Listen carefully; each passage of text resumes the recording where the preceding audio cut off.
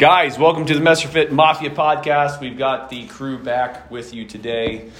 So we've got Lee Sandlin, Nate Sexton, Dr. Swole over here. So we're going to go through some things, our basically our thankful list for the gym, our thankful fitness list. And we'll elaborate on all of these, but straight up, number one, specialty bars. We're thankful for that. We're thankful for workout partners. We're thankful for a group of gym Yodas, a community that you find at your local training gym, optimal space for picking things up and putting them down, and garage doors. And then last but not least, the gym free table. Free table, yes. Every gym has to have a free table where people can get rid of crap they don't want. Because it's gone immediately. It doesn't matter what it is. It's like leaving something outside your trash. People will bring in seeds and bulbs for plants, and they're just gone. But so starting out with workout partners, I think people specialty bars. Starting out with specialty bars.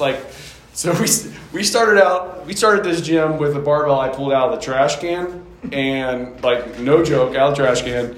And the end would fall off. The end would fall off at random. I still have it. It's in the back room. I need to have it welded, but it's an old Troy bar from a high school weightlifting room that they threw away. And then just the weights that I used to use when I was a kid in my basement. That's how we got this whole thing started. But now we got a plethora. We actually have so many barbells that Nate tried to sell me. I'm like, I don't even know where I can put it. I can't believe I'm actually to that point. But I would say my favorite specialty bar is the Rackable Camber bar. Only you. I think that bar single-handedly saved my ability to squat.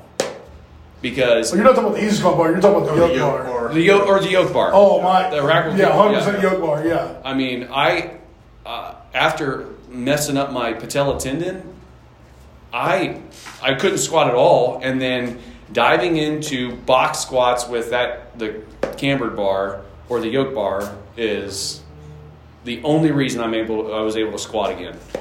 So, because it actually taught me how to squat right. Sure.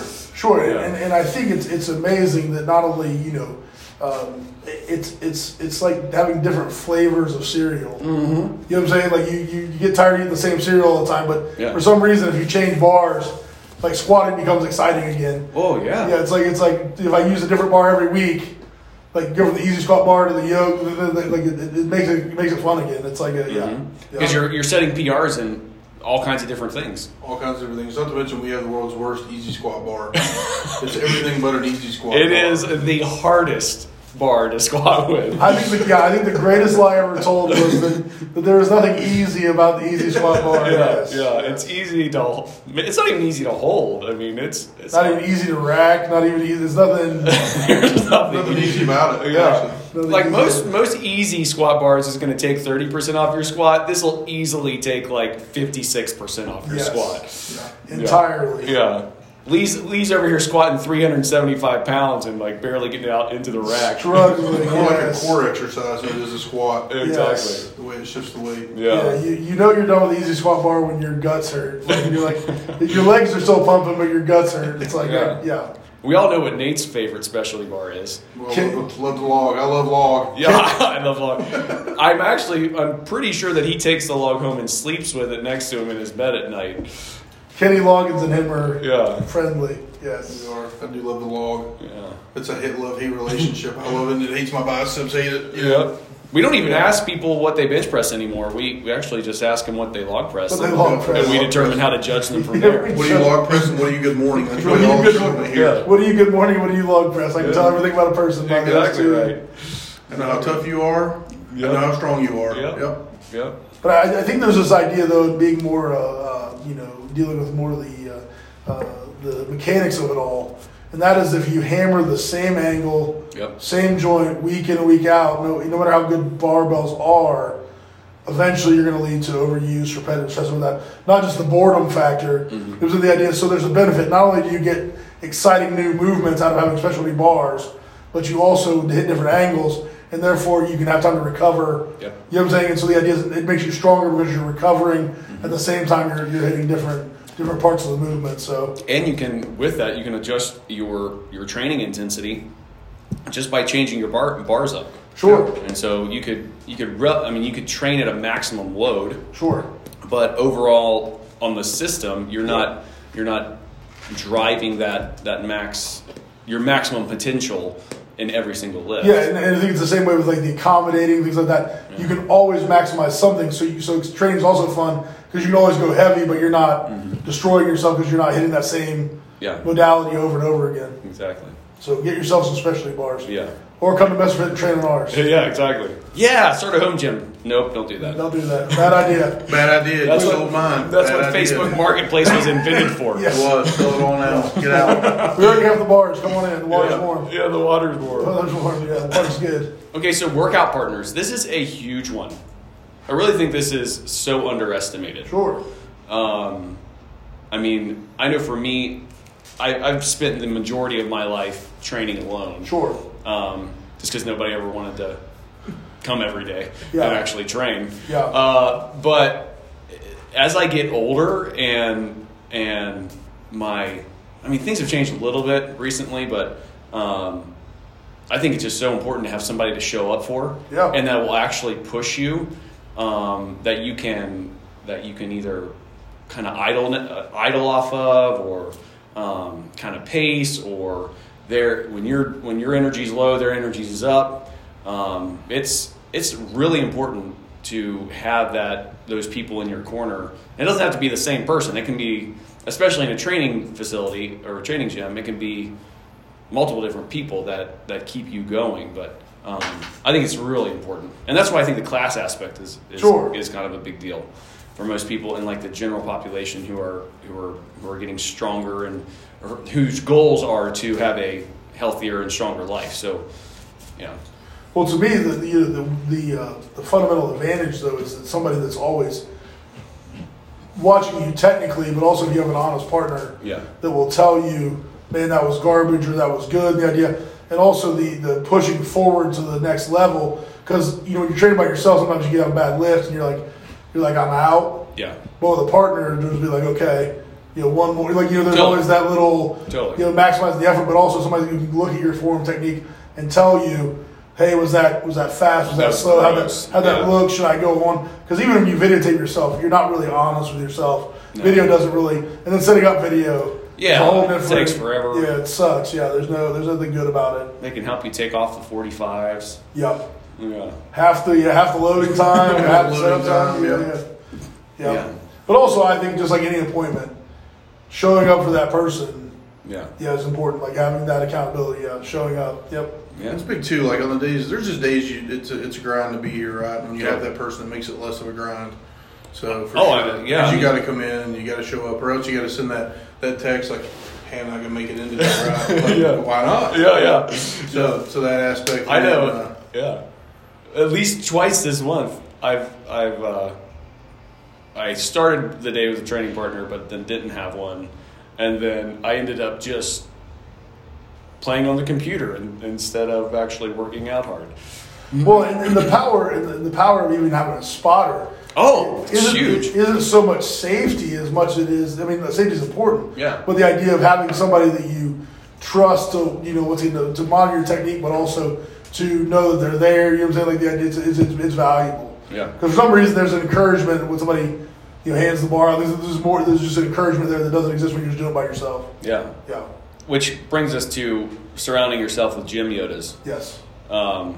Sometimes they tell you the things you want to hear, and sometimes they tell you the things that you don't want to hear. I mean, it's up to you to listen to it, but it's good to have that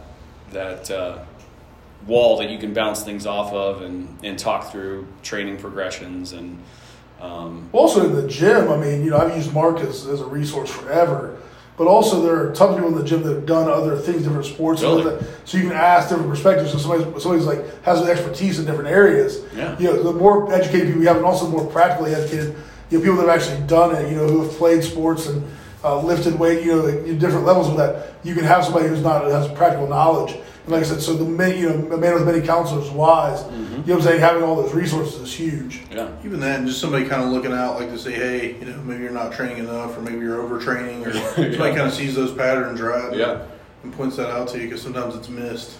I know that's my biggest thing is I don't realize that I'm overtraining until I'm probably 6 weeks into overtraining. Sure, yeah, sure. And I still even ignore those warning signs because I put my head down and I grind and then I mean you can Google what overtraining symptoms are, but so Mark and Nate are grinders. I'm a bougie lifter. So I go into existential crisis when I miss one lift in one workout. Yes. I'm ready to trash it all and do something. New programming. It's got to be the program. It's got to be the program. I don't miss lifts. I rarely miss lifts either. I try not to ever purposely miss a lift, but it's a building stress that digs on me just because of what CrossFit is and having to train in 37 different modalities. For me, it's finding a heavy medium of wanting to be strong, but also wanting to be fit. Yeah. Right. And the volume number sometimes it's hard to balance heavy. Yep. And volume. Yeah. Well, we talk about the gym yodas, but even talk about partners combined with that. But when you're used to seeing people lift, you have that community. People lift, and all of a sudden, when you see them do something, you're like, wait a minute.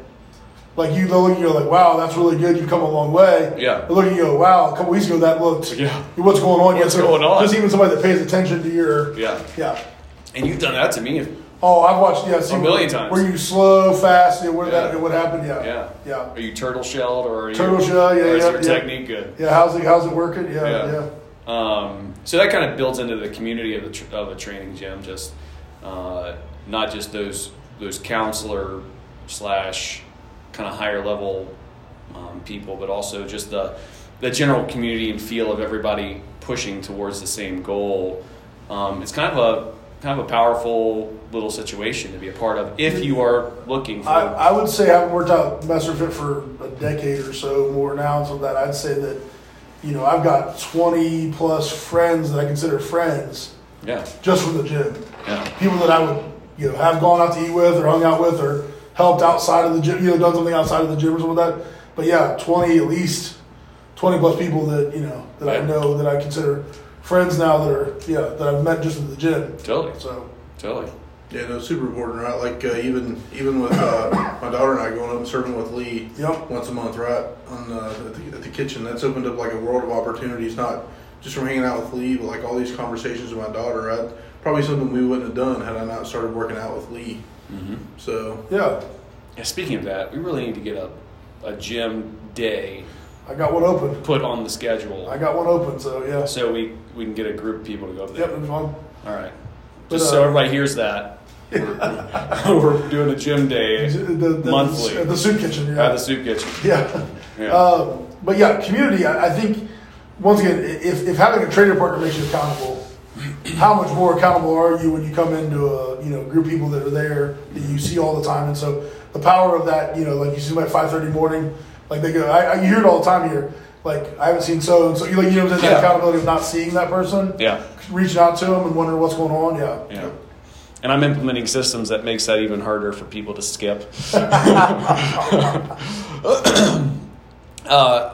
For people that have been around for a while, I think optimal space for picking things up and putting them down, and then garage doors. Those are big time thankful things for us. Super thankful. Oh yeah. So when we started the gym, it was 2,500 square feet. Cool little spot. Like I have very fond memories of that space. Yeah.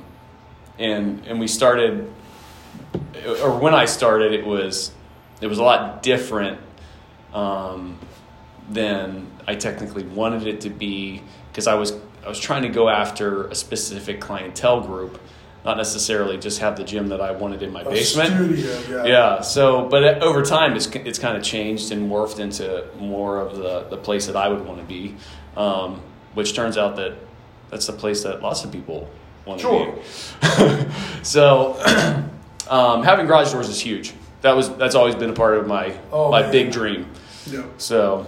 Now, if I could just get them glass, that's my next goal. In the spring and summers with that, when there's a breeze outside and those doors are open, it's awesome. It is the most fun place to be. Like the fact you can roll the weights out in the parking lot. Yep. Well, accessibility in the parking lot too. You don't do things outside. Like lifting in the sun, right? Like in the sun, music bumping. Yeah, springtime rolls around.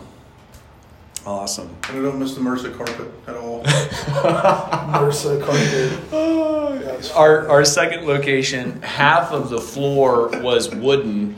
And we couldn't lift any weights on that area, or would just crash down into the basement that was filled with water. It was a cool place, but we don't miss that very much at all. Of course, now we have stone holes in the.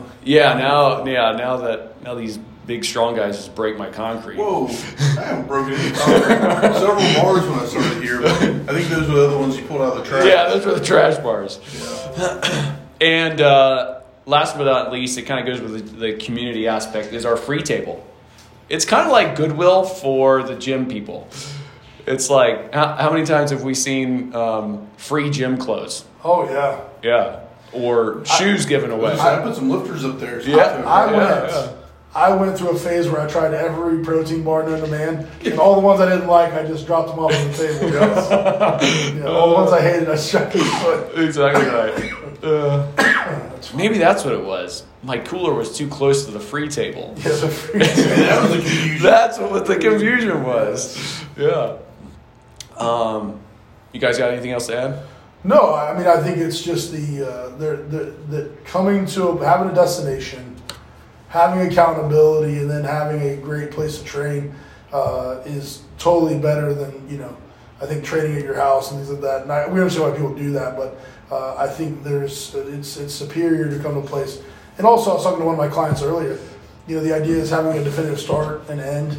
Yeah. When you're home or somewhere, like you get caught up, things like that. So having a place where you have an agenda, you're in and you're out. But also, I think the other big factor is when you develop those relationships, I think your fitness goals are much easier to meet. And then you have a place where instead of going online, which so many people do, like they go online and look at, but whereas you have people who you can talk to that have done it, have expertise, have certifications, have things like that you can talk to, and I think it's much easier to expedite your goals. And so I can tell you it's way less challenging once you're here to get a workout in. Yes, than it is when you're at your house and you're like, well, I just go and flip on Netflix, make a sandwich, and sit on my couch. That's like the hardest thing is getting into the that's once you get here. I mean, you're already committed. You're already here. Yeah.